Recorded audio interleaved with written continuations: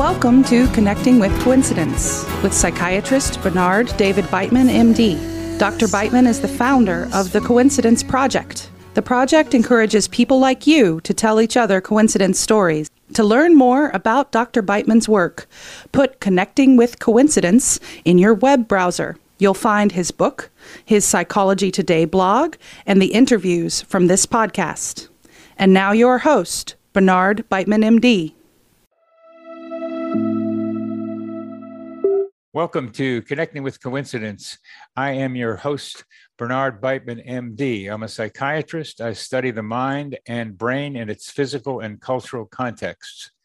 Meaningful coincidences like synchronicity and serendipity provide clues to how our minds and our brains connect deeply to our bodies, other people, nature, and our environment. Meaningful coincidences seem to occur in all aspects of life. You just need to expect them. You can pre-order my new book, Meaningful Coincidences, which is due out in September. The full title is Meaningful Coincidences, How and Why Synchronicity and Serendipity Happen. The order links are in the text below. And please do subscribe to our channel here. It really helps us get the words out about meaningful coincidences. I met our next guest, Juliet Trail, at an improv show where I played Dr. Coincidence, which is another story. She had helped organize the event, and we became good friends. One day I was hiking in the nearby forest, and my tree friends told me to connect her with Amalia, another good friend of mine, who needed help I could not give her.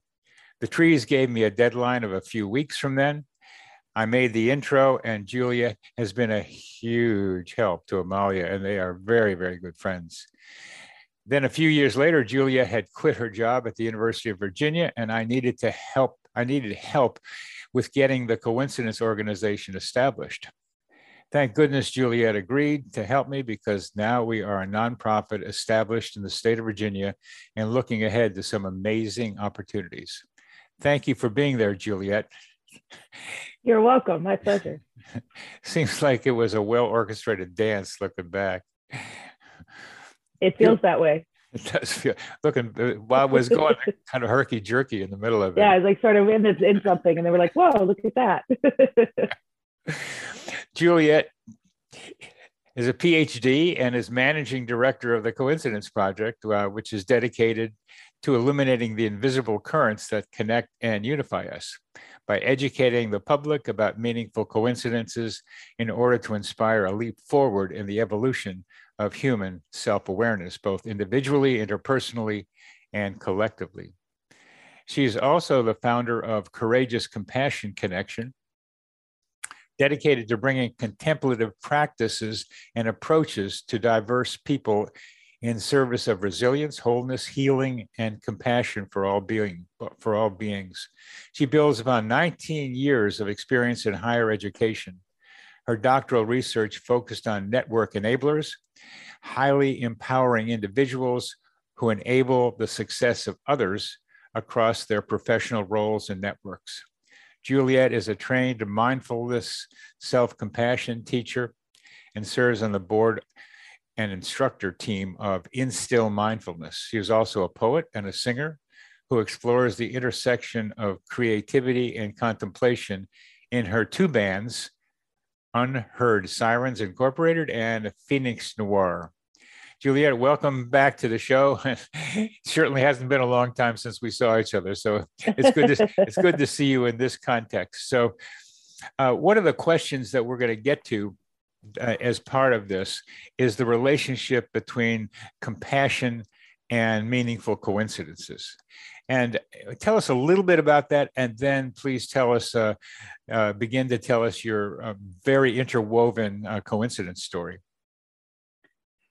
Yes, so it's been wonderful working together. We're coming up on our 2-year anniversary of 2 years. Having these 2 years in May. Yeah, we're almost there. And it's been like a 2-year long conversation of how do these things connect and are they related? How and why are they related? So meaningful coincidences clue us in that there's way more going on in reality. Things are so low in probability that happen at a specific moment in time within all these contextual factors. And there's this opportunity presented by a moment of coincidence. And often, if you seize upon it, opens a doorway to kind of getting into the flow of what's possible, and more coincidences continue to unfold. And it gives us this clue that reality is very complicated, and that it's beautiful, that it's perhaps purposeful or meaningful in many ways. And all of that points to all of us are part of something, that we are deeply interconnected all the time. And the coincidences almost illustrate it. And other times it falls back out of our consciousness, or emotionally we can't sense it, that we're really connected to nature. We're connected to animals. We're connected to places around the globe and people around the globe. We're still connected to people that we connected with decades previously, years before, even briefly. We can still have incredibly meaningful chance encounters with unlikely people and unlikely places, outside of our normal patterns and routines, going traveling, often run across people that it's so unexpected. And it just gives us evidence or points to a very interconnected universe. For me, that is full of more meaning. And the coincidences, there are a lot of types of coincidences. One is that's common is people will think of someone and then they'll hear from them. It used to be often a phone call or bumping into them in person very unexpectedly in some sort of random or seemingly random or unexpected way. And now with the electronic era, it's all different manner of interactions. It may be that they suddenly contact you through some social media, or they send an email, or something like that. So it's as if the thought initiates the reconnection. So that's seemingly telepathic, that there's something connected between you and that other person, and your thought causes another thought arising in them. Oh yeah, I should reach out to them. And then they tend to initiate the contact, even though you've only had the thought to do so. So I think that also shows us that we're just woven together, and we even might have, tunnels of the mind, reality tunnels or mind tunnels between ourselves and those that we've previously connected with.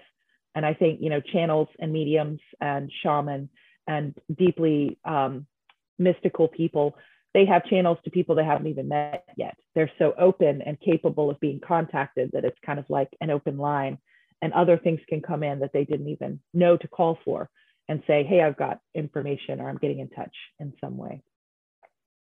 So those are my initial thoughts on how this points to a deeply, deeply meaningful and connected reality in which we exist. And compassion arises for me automatically when I feel that sense of deep connection. And there's a term that's used in Buddhism sometimes called interbeing. And Thich Nhat Hanh, the Vietnamese Buddhist teacher, he talks a lot about interbeing. And it's that we are part of a shared life, the life of the planet.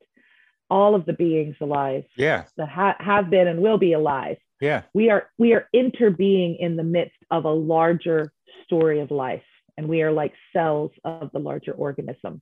So interbeing is recognizing or even deeply feeling how much we are interbeing. We are part of a larger story than just ourselves. We are pieces of the bigger story, and coincidences to me illustrate that, and I can feel it, because the magic and kind of wonder and silliness and inspiration that comes through having coincidences, it all kind of gets to this feeling of like, oh my gosh, I am part of something so much bigger than myself. Isn't that wonderful? Yeah. I mean, now I get it a little bit more clearly, that this interconnectedness among and between people, not just people, but the trees, the plants, the birds that you like so much, the animals that you keep around, the earth itself, that we are part of that being. And as you know, I've called the human part of that the collective human organism, and that be able to recognize that through coincidences, and then to have compassion somehow do something with the recognition of the connection. So I think that's what we're talking about. But let's go to your interwoven story about compassion and coincidence, because your story is about how coincidences were meaningfully involved with your connecting to your heart work, your compassionate heart work, your desire to teach self-compassion and compassion for others. So that's the starting point, but we want to be able to get to like how more deeply involved meaningful coincidences are with compassion. So please, Miss Trail, tell us your story. Oh, I'm even Dr. Trail, although I rarely bring home the point. Oh, I should have tried that one. I should have tried that. You're right. Dr. Trail, tell us your story. Oh my, so formal. So I was fortunate enough to be working my last several years in higher education in the field of contemplative pedagogy and practice, helping to bring all aspects of contemplation into university life. And a specific focus of my own work in that was partnering with faculty to explore the different kinds of contemplation that are possible in the classroom. It might be in law, it might be in ecology, it might be sociology, could be nursing, could be the arts, could be writing. So UVA is very fortunate to have a wonderful Center for Teaching Excellence. Once a year, sometimes twice a year, they host a course design institute for a week. I ran a special call for proposals that were contemplative in nature. And then we sponsored the attendance of 18 faculty, but there were 2 different weeks. So I was in the first week that year with 12 of the faculty. I recruited a colleague to help me, and we worked intensively with groups of 6 all week long. And then there were free spaces where you could work with other faculty and they could request your time. And all week they worked on one course. They'd all put in a proposal around a course that they wanted to either update or a totally new course they wanted to design from the ground up. The 12 faculty that were with me that week all had contemplative ideas about those courses. And I was there to help explore what was possible, share resources that I was already aware of about how this is able to be done in the classroom, and really improves the learning experience and really looks at students as whole people. So in the first day, as people were going around and having opportunity to say where they were from and why they were there, a professor from another university spoke up, and his idea was to design a new course around world traditions of contemplation for a Department of Sociology at Virginia Commonwealth University in Richmond. And this Course Design Institute is 95%, 90% faculty from our home institution, which was UVA. And so it was like, oh, someone from another school, that's rare. And then as he spoke, his idea was exactly the kind of thing that my faculty were pursuing. And he was assigned to another table, another group of 6 with a different facilitator. So I reached out to him and just said, hey, in these free spaces during the program, why don't we make sure to work together? Because I'm specializing in doing this. I'd love to help support the course that you're designing. So the very first coincidence of this longer story was this moment in May of 2017, when I'm listening to faculty around this room of 60 people introduce themselves. And this professor from another university speaks up, my colleague is Dingani Matetwa, and says, I have this amazing idea about world contemplation. And I was immediately like, you do? I have those ideas. I want to help mentor your, facilitate this course getting designed and offered. So that's the first pause in our story, is that coincidence of his presence that particular week. So the conference was not about compassion, teaching compassion. And I want to make clear about that. The conference was about something different from that. And also the weird thing was that it was all UVA faculty there, except for this guy from, not too far away in Richmond. We're in Charlottesville, but he shows up. And that's the kind of interweaving that I get a kick out of. Is like, why did he show up to this thing? Yeah. We don't know that probably, but something, and this is where this human GPS thing that, I like to talk about, you can understand. He felt there was something valuable for him to go from Richmond to University of Virginia for this thing that wasn't about compassion, but he brought up, as he talked about it, exactly what you were about to do and wanted to do and were doing and have been doing. So Yeah. he says, hey, I mirror your mind, but I don't know it. I don't know it. Yeah. I mirror your mind, Dr. Trail. And and you say, hey, you, I want to talk to you. Hey, I want to talk to you because we got a mind mirror going on here, and I think we can do something together. So I just wanted to talk about the oddity of this guy showing up and with the thing that fit with you. And that's really what the coincidence is. I mean, he showed up, but the coincidence is he showed up with a mindset like yours. Yeah. The exact kind of topic I was there to help foster and grow and nurture. I was like, I am here for your topic. I didn't know you were coming, but I am here for that topic. Because Course Design Institute is any professor designing any course, nothing to do with contemplation per se. That was just my little subfield where I'm like, I'm a specialist in this.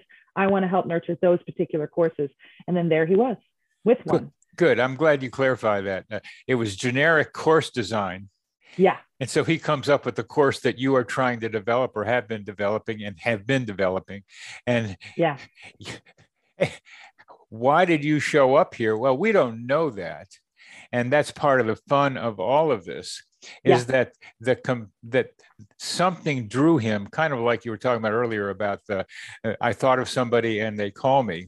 And somehow that came together. And this is a common theme in coincidences, especially in people making things happen as you are, where two minds come together and yes, it clicks and they don't know why they got together. They don't know why they're there together. But then how did we get to meet then? You know, of all the times, right then. And then we couldn't miss each other because of the coincidence. The coincidence of the topic meant I feel like I was meant to meet him in many, many ways. He's been a super important friend and colleague in my life now. And that coincidence was like a magnet, brought us together right away. Beautiful. Beautiful. So that's, I mean, my life has been something like that with getting stuff happening in all kinds of ways, especially having to do with meeting you, which is a little different, but same idea is like, oh, hey, Juliet, you want to help me with this? He said, sure.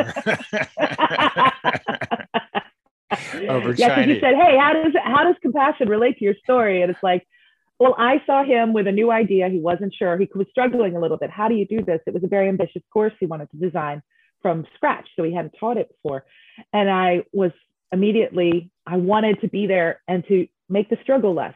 I wanted to help him design it smoothly, efficiently, without a lot of struggle, without taking a long time. It can take a long time to figure out how to embody a new concept and create a whole semester long course out of it. And that's the definition of compassion. So compassion is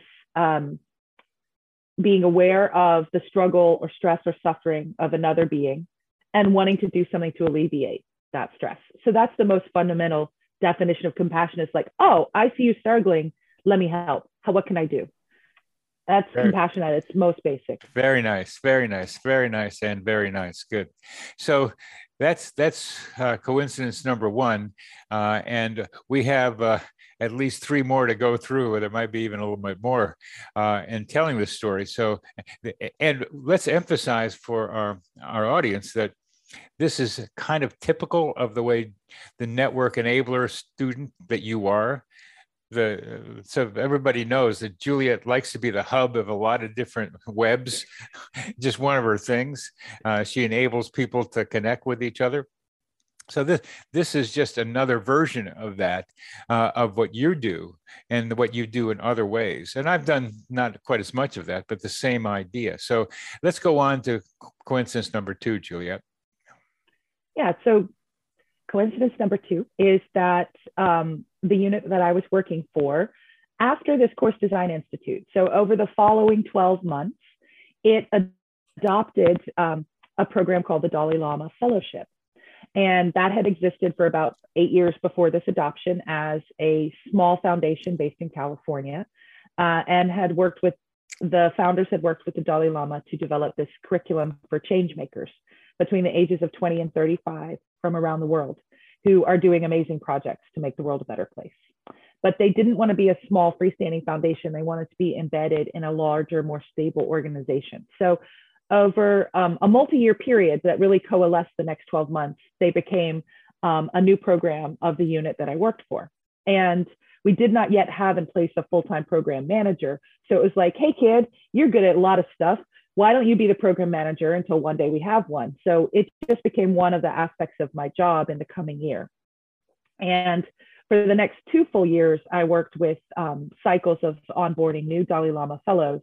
And then they would come to us for a week in the summer, and we would have the opportunity to do leadership training and especially a lot of deep contemplative work about knowing your purpose and having the grounding and the clarity and the emotional kind of regulation necessary to do difficult work in the world, often in war-torn or impoverished areas around the world, in Australia, Africa, India, the Southeast and East peninsulas, continents, and some from Europe, South America, Central America. So emphasis on not US and the Western Europe, but the whole rest of the globe. In the process of getting to know some of the fellows, I became particularly close to 2 of them. And each of them, over the following year, I met them in 2018.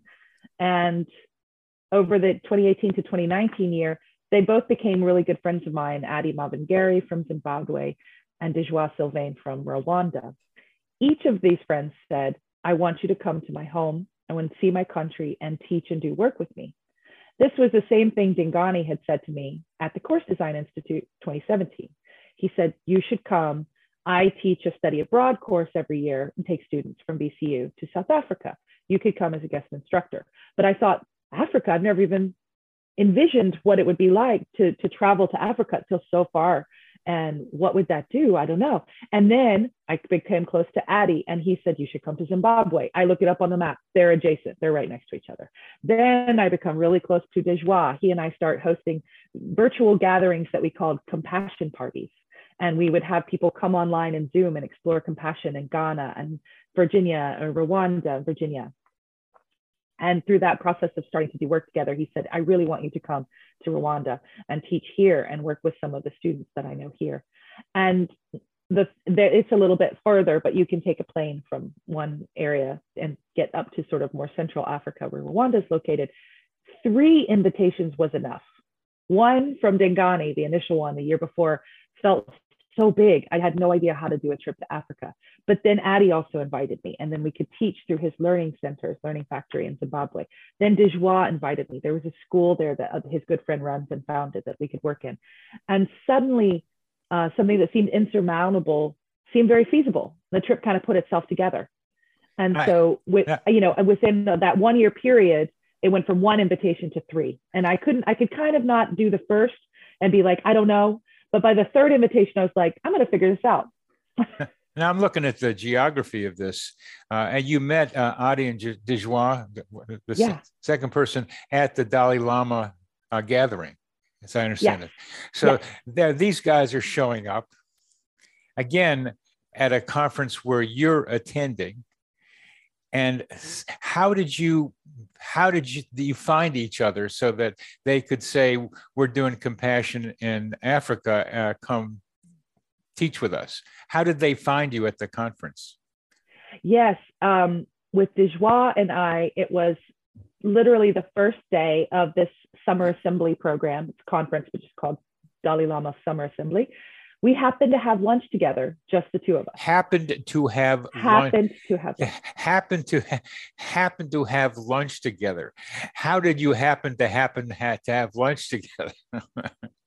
I don't know. I think we might have been at the little buffet serving, and he might have looked up with his very sweet, open self and just said, will you have lunch with me? Like, I think he might have just randomly, invited me. So you really don't remember how that happened. No. It's a kind of a blur, but he might not have. I mean, a lot of times people sit down at a table by themselves and the other person joins them for various reasons.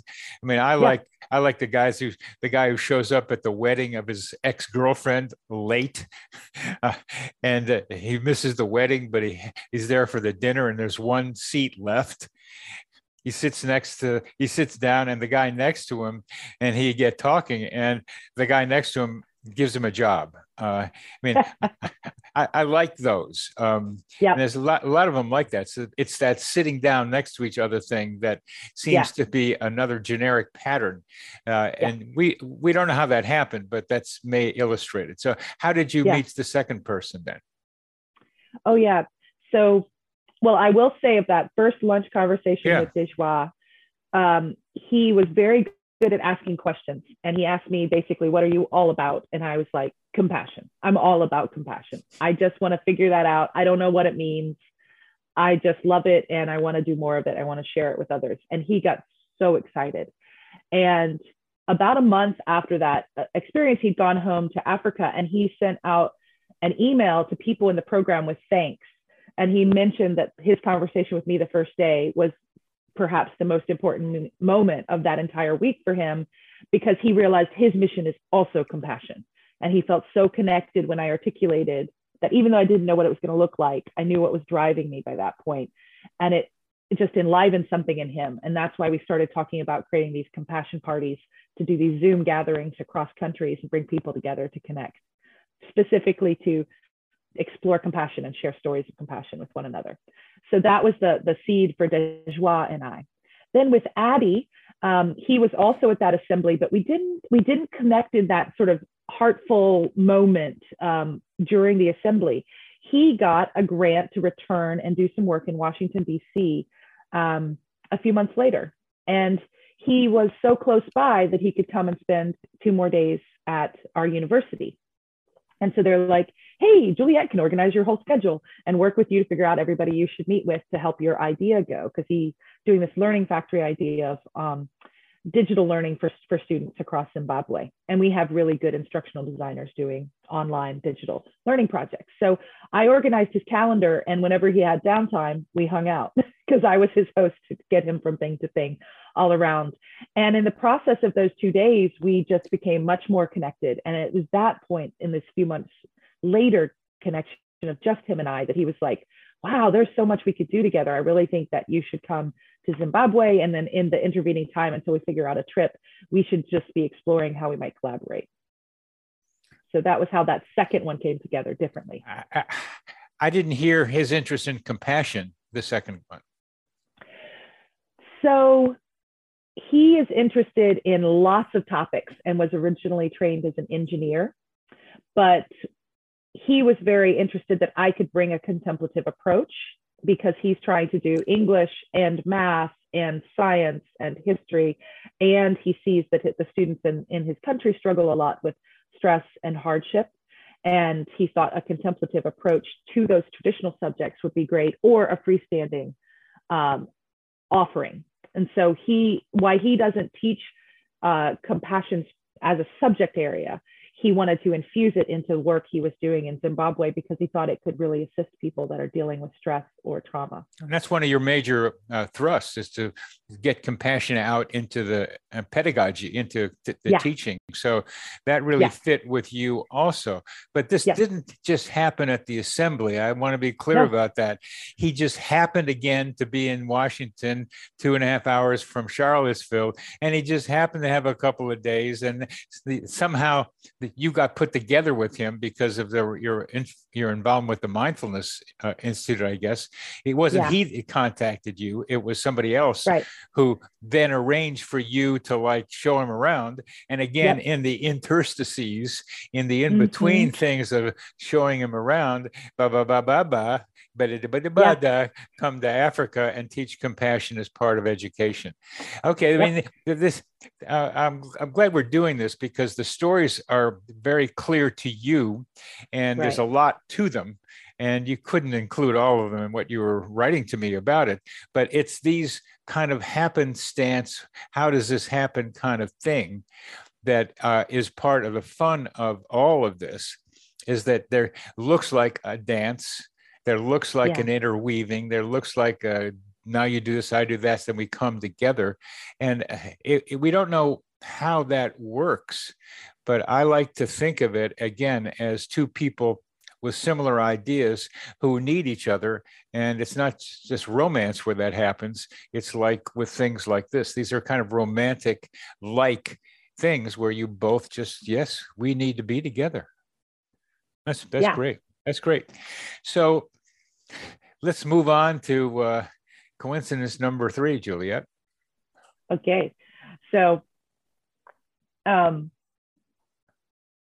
so then in July of 2019, I traveled to Africa. Whoa. And was able to line up. So in kind of 2 full years from Dingani and I talking for the first time, he had said, I have this feeling in that first conversation, this is important to the coincidence.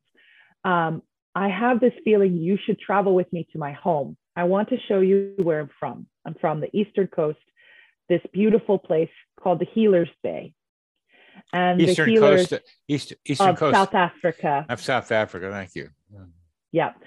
Eastern Coast of South Africa called Healers Bay in the Zulu, KwaZulu-Natal part of South Africa. And it's a peninsula. You have to hike through an estuary, a tidal estuary, and then over another hilltop to get to this beach. And so it's a long way from the shoreline, and you can stand on the hilltop and look back and see into KwaZulu-Natal area. You can look out and see into the ocean. And he described it to me, and I felt myself transported by him telling me the story of the beauty of where he was from. And it was like, just in listening, I could feel myself being able to be there. And I get the feeling of how beautiful it is just hearing you describe it. So it's really something. It's a powerful area. I felt like it just like his love of it came directly into me. And I thought, I do want to be there. I do want to go where he's from and see that. It sounds so amazing. And then he said something interesting too. In that same conversation, he said, I think you're supposed to go to South Africa to meet the Sangomas, and they're supposed to meet you. And the Sangomas are the traditional healers, the indigenous traditional healers of South Africa and Southern Africa. And they might be called shaman. They don't use that word shaman, they use Sangoma. That's their word for it. But that's probably the closest one in our language. And so that had sat with me in the back of my mind, because my original contemplative training was handed and taught to others in part of the Rainbow Tribe, taught to others beyond Native American identities, but it was Lakota Sioux elders that had initiated the teaching in Vision Quests. So my original training and contemplative practices were more indigenous or shamanistic in nature, based on Native American tradition, kind of updated, modified for the modern world. So it really resonated with me, the notion to meet the Sangomas of his country. So July 2019, I come, and for a week and a half, I'm a guest instructor on the Study Abroad course. And we're traveling across Eastern South Africa to various locations, working with schools and hospitals and the students of the course, but also we were helping others as we traveled. And we had a free day in his home area. And he was occupied with administrative needs of the course, but his brother still lives there.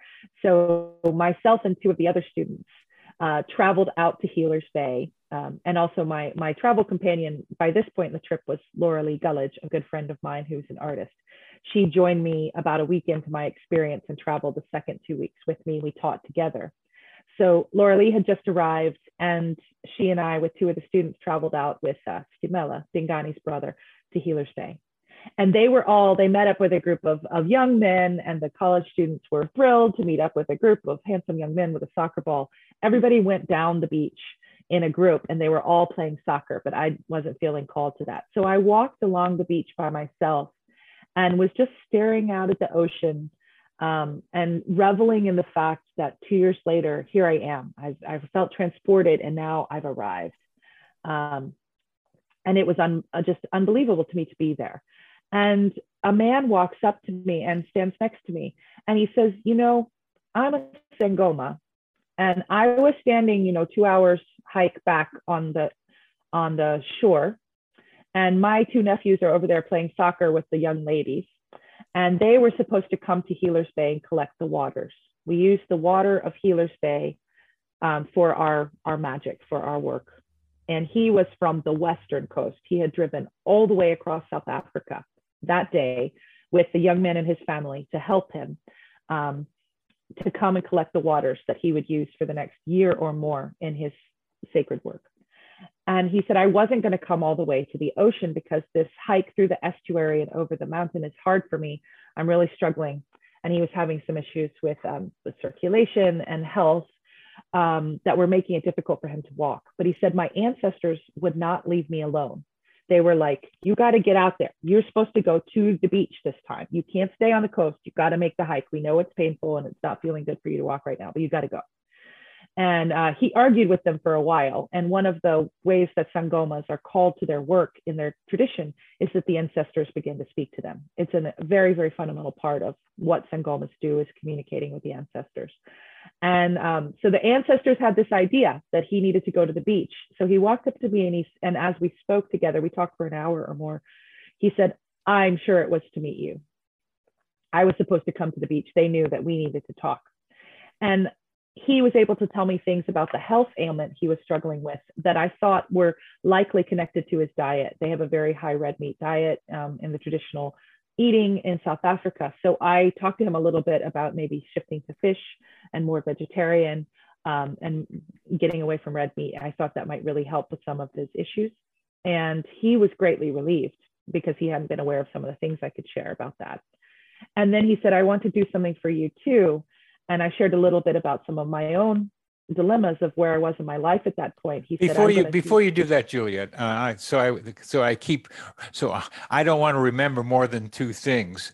Okay. The two things that I want to get to, and then go on to what you just want to be able to say, is that this guy drives miles and miles and miles to get to this place to get the waters, and then the ancestors like push him to get onto the beach.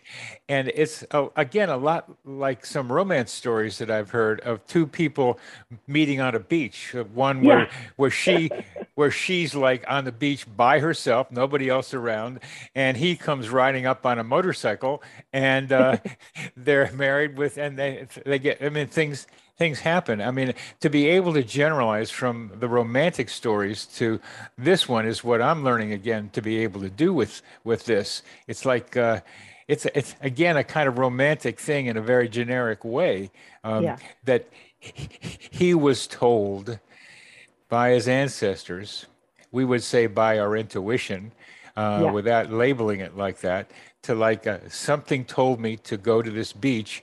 And then he starts talking to the only person that's right there, happens to be you. And then you, and I thought this is a beautiful part of this, you get to say to him, here's some Western ideas that could help you in your apparent medical problem, so that he gets some potential healing from you as a result of showing up. So it's not just about great work. I mean, he comes to another shaman, let me say, and says, and you say, oh, maybe this will help you. I mean, that's it's the West meets, let me say, East, or indigenous, or Western meets indigenous. And on that beach, to hear that coming together like that's a beautiful thing. So please, I just wanted to comment on that. So absolutely. Please, again, it's coming together surprisingly. So please tell us. Please go on with your story.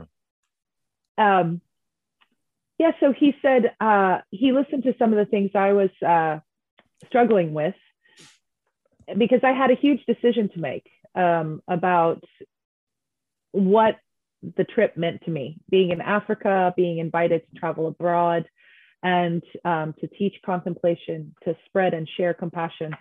That was, I used my own leave time to make it possible to do a trip like this. And within the university, I was kind of bound to certain projects that give you only certain degrees of freedom. And so it's like, I was really trying to decide in that trip, like, do I stay or do I go now? A song by The Clash. I was feeling called to be in the world more. and not just at one institution. And he said, well, of course, he didn't know the answer to that, but he would do a prayer for me to find my way and a ceremony. So he went into the waters, and then he was all speaking in his own language, which I couldn't follow at all. So he did an entire blessing ceremony for me to be, I think, freed of anything holding me back from my path and able to proceed, in a way with blessings, with clarity, to find the way forward.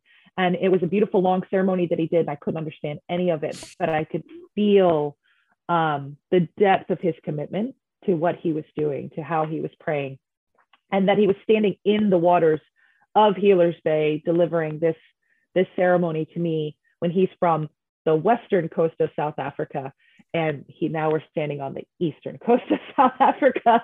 And the exchange of it blew me away, that I've been able to offer something about the health ailment he was struggling with, and then he was able to offer something to the sort of spiritual existential element I was struggling with. We both had something to give each other. It felt so balanced. And I didn't have anything to write with, so I couldn't even get his name and his, contact information. I've wanted so much, I hope he'll one day see this episode and be like, I was that Sangoma who traveled with my nephews all the way across the country and met that weird lady on the beach, because I'd love to thank him, because I felt that his ceremony for me mattered. I really felt liberated by this trip. What did that ceremony do for you? More specifically, you had to be unburdened. You had to decide. What did it do for you? Well, after I returned from Africa, I felt more clear and more confident in heeding my own intuition, which was take your work out into the world, expand, take a risk. It's unknown exactly what it would look like to do it without an institution to ground it. And it's hard to make your living doing something non-traditional economically. I didn't know how it would all work out, so I had to have a leap of faith. And I felt like he gave me more courage to take the leap of faith. The courage to be compassionate, I guess, which is the name of that's the work I want to do. Yeah, literally. The courage to just I don't know how it's going to look, but I'm just going to go out in the world. Yeah, I went to another conference recently.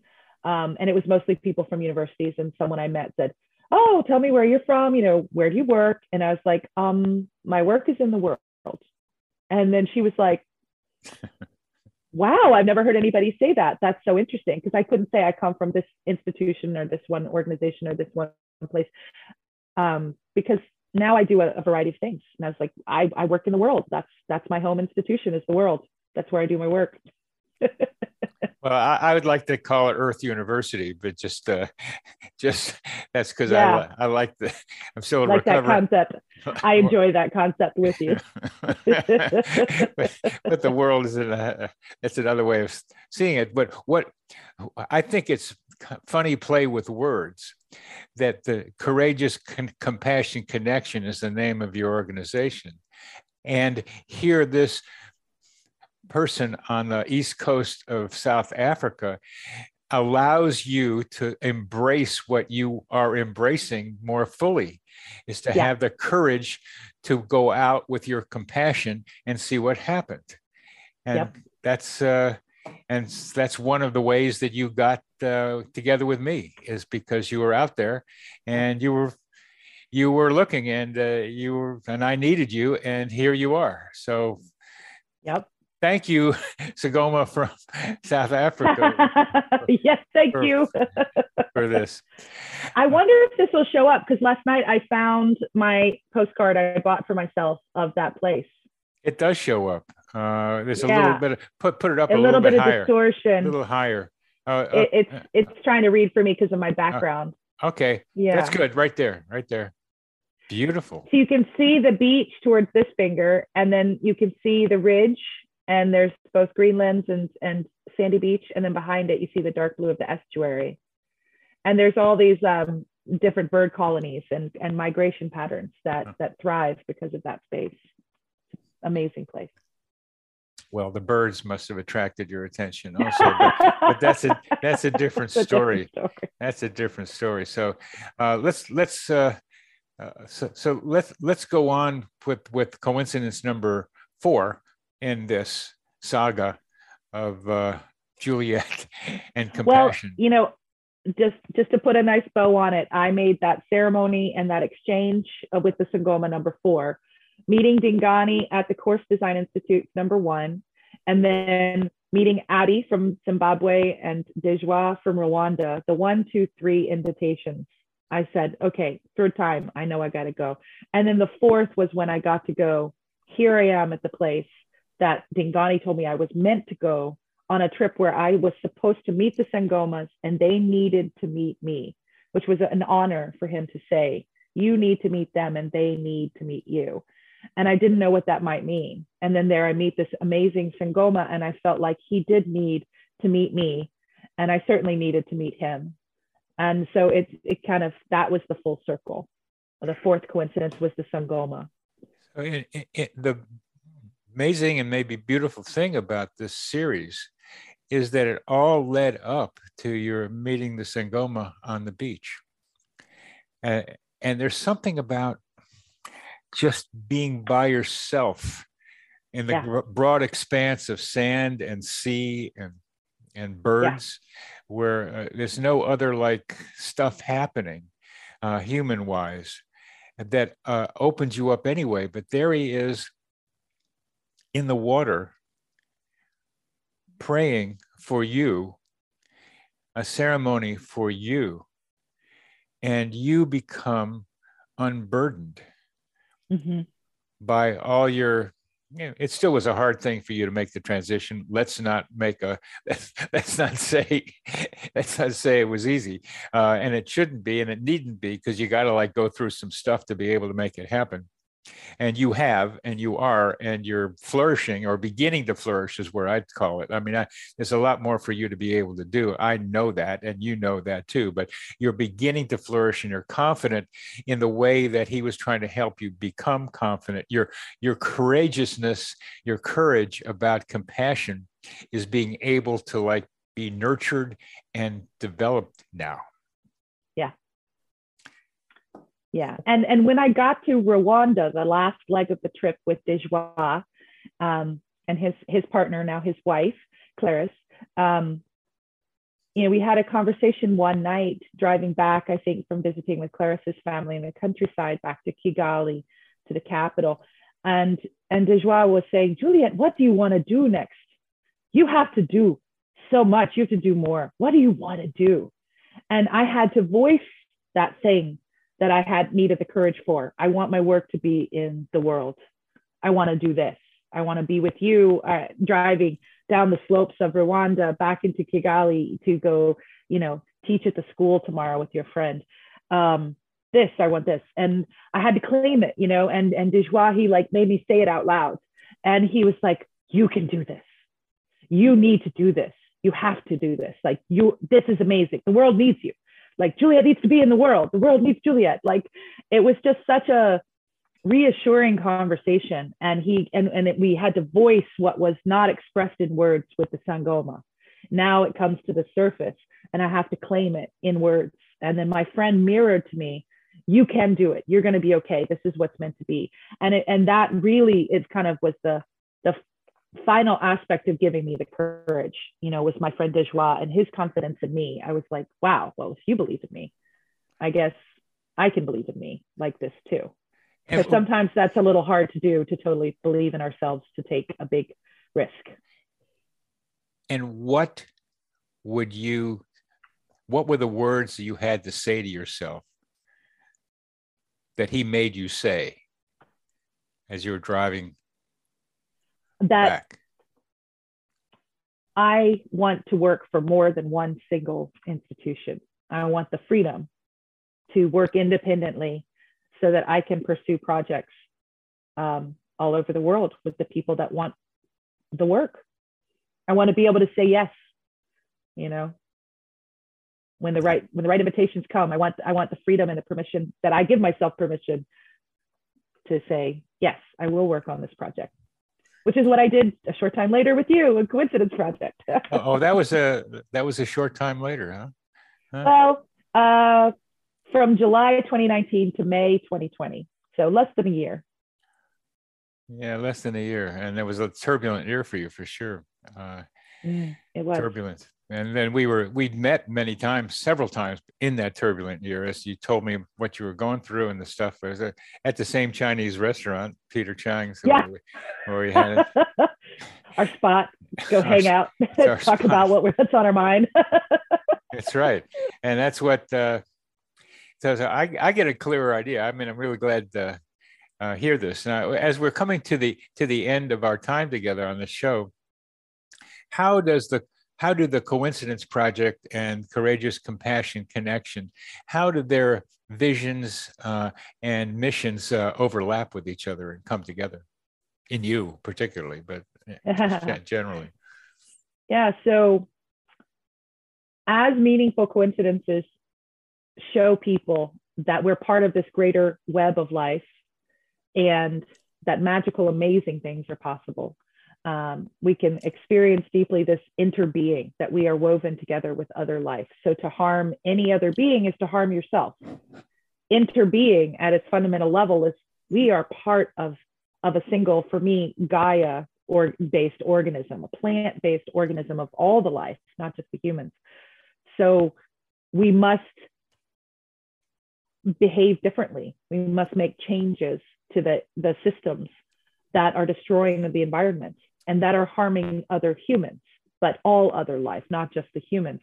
We're leaving so many resources misspent and squirreled away for a tiny, tiny percentage of people that could never use those resources. They're just stockpiled and wasted for the point of being stockpiled and wasted. And that's just silly. And so when you have meaningful coincidences that let you experience the lived reality that we are connected to each other, we are connected to the land, we are connected to the animals, we are connected to the humans we've never met half a world away.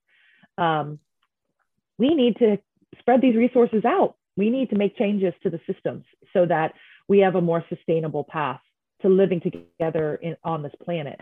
And those are convergent. Now, the goal of the Coincidence Project is to illuminate the hidden currents that connect and unify us. So those are the coincidences. They illuminate, you're on a dark road at night and then the headlight illuminates that the road was there. And it's like that. We're sort of in this sort of fog of existing and responding to things. And this coincidence comes and it's like, it lights a path and you're like, oh my God, this is what's happening. This is possible. And it shows you a way of like, yes, we are meaningfully, deeply connected to the other life on this planet. And with Courageous Compassion Connection, it's like, so now what? We're deeply connected to other life. What are you going to do about that? Because knowing it is amazing. Knowing it is the first step. You cannot act without knowing it. And I think meaningful coincidences help us know it, not just here, but like in every cell of our body. When you have amazing coincidences happen, you are so alive, you're so awake, and you're just really present, and that we are connected to others. That there's this notion I call interbeing at play. And Courageous Compassion Connection would say, so here are tools for us to have the courage to get together, to connect in larger ways so that we can change these systems that create harm instead of harmony. Let's add the O-N-Y. We don't want harm, we want harmony. It's possible to distribute the resources of this planet so that all beings can thrive. There are plenty of resources. That's a good line. Harmony. Did you just make that up or did you have that before? I just made that up. Nice one. I sounded like it. A little improv in the morning, so you did it. Yes. I think we'll hear that one again. That's a good summary of what we're both doing. And I didn't really get it about how the two fit together. I don't know if you just made that up today, but it's like, it sounds like that's been in your head. It's like we illuminate through the Coincidence Project, and then we do something about it with Courageous Compassion Connections. Hey, far out, man. That's really, That's really cool. I mean, it's been great talking with you in this way because we got more formal about it. Let's end it with a question I can ask you about letting our audience know something a little more personal about you. Besides you got a couple of dogs with big ears that are Roxy being the name of one of them, and you got Daisy hanging around, bossing them around, and another little puppy who's 13 years old, I guess. Yeah. Why don't you tell us about you, Juliet Trail, more personally? Oh boy. Yeah, it's not easy to stump you. It really isn't. Yeah, I mean, being so invested in compassion feels pretty personal already because it makes me feel vulnerable to confess it, to claim it. Oh, really? To proclaim it.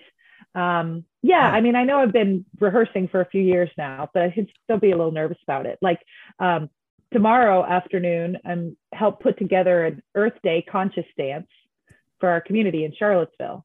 And I'm so excited because ecological awareness, I've realized, is in the center of my compassion work.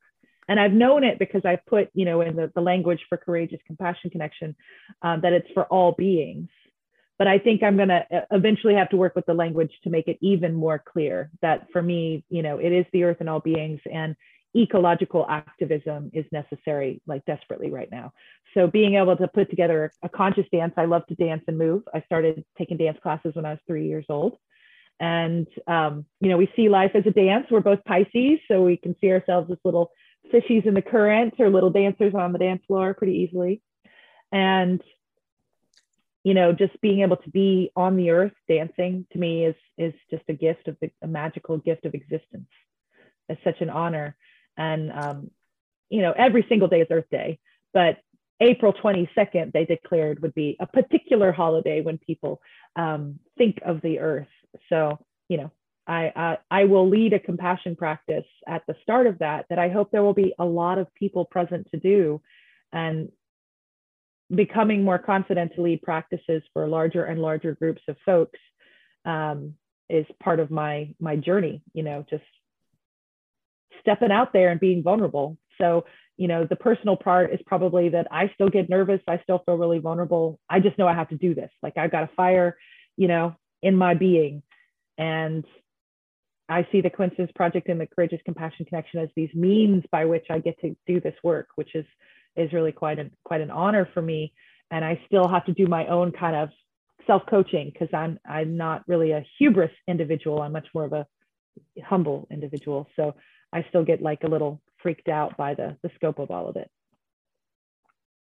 Thank you very much, Juliet, for a lot of things. But thank you very much for our conversation today. It's been very enlightening for me. So thank you. Yes, always delighted to have these continued conversations. Yay. This psychosphere is our mental atmosphere, like a hologram of cosmic consciousness.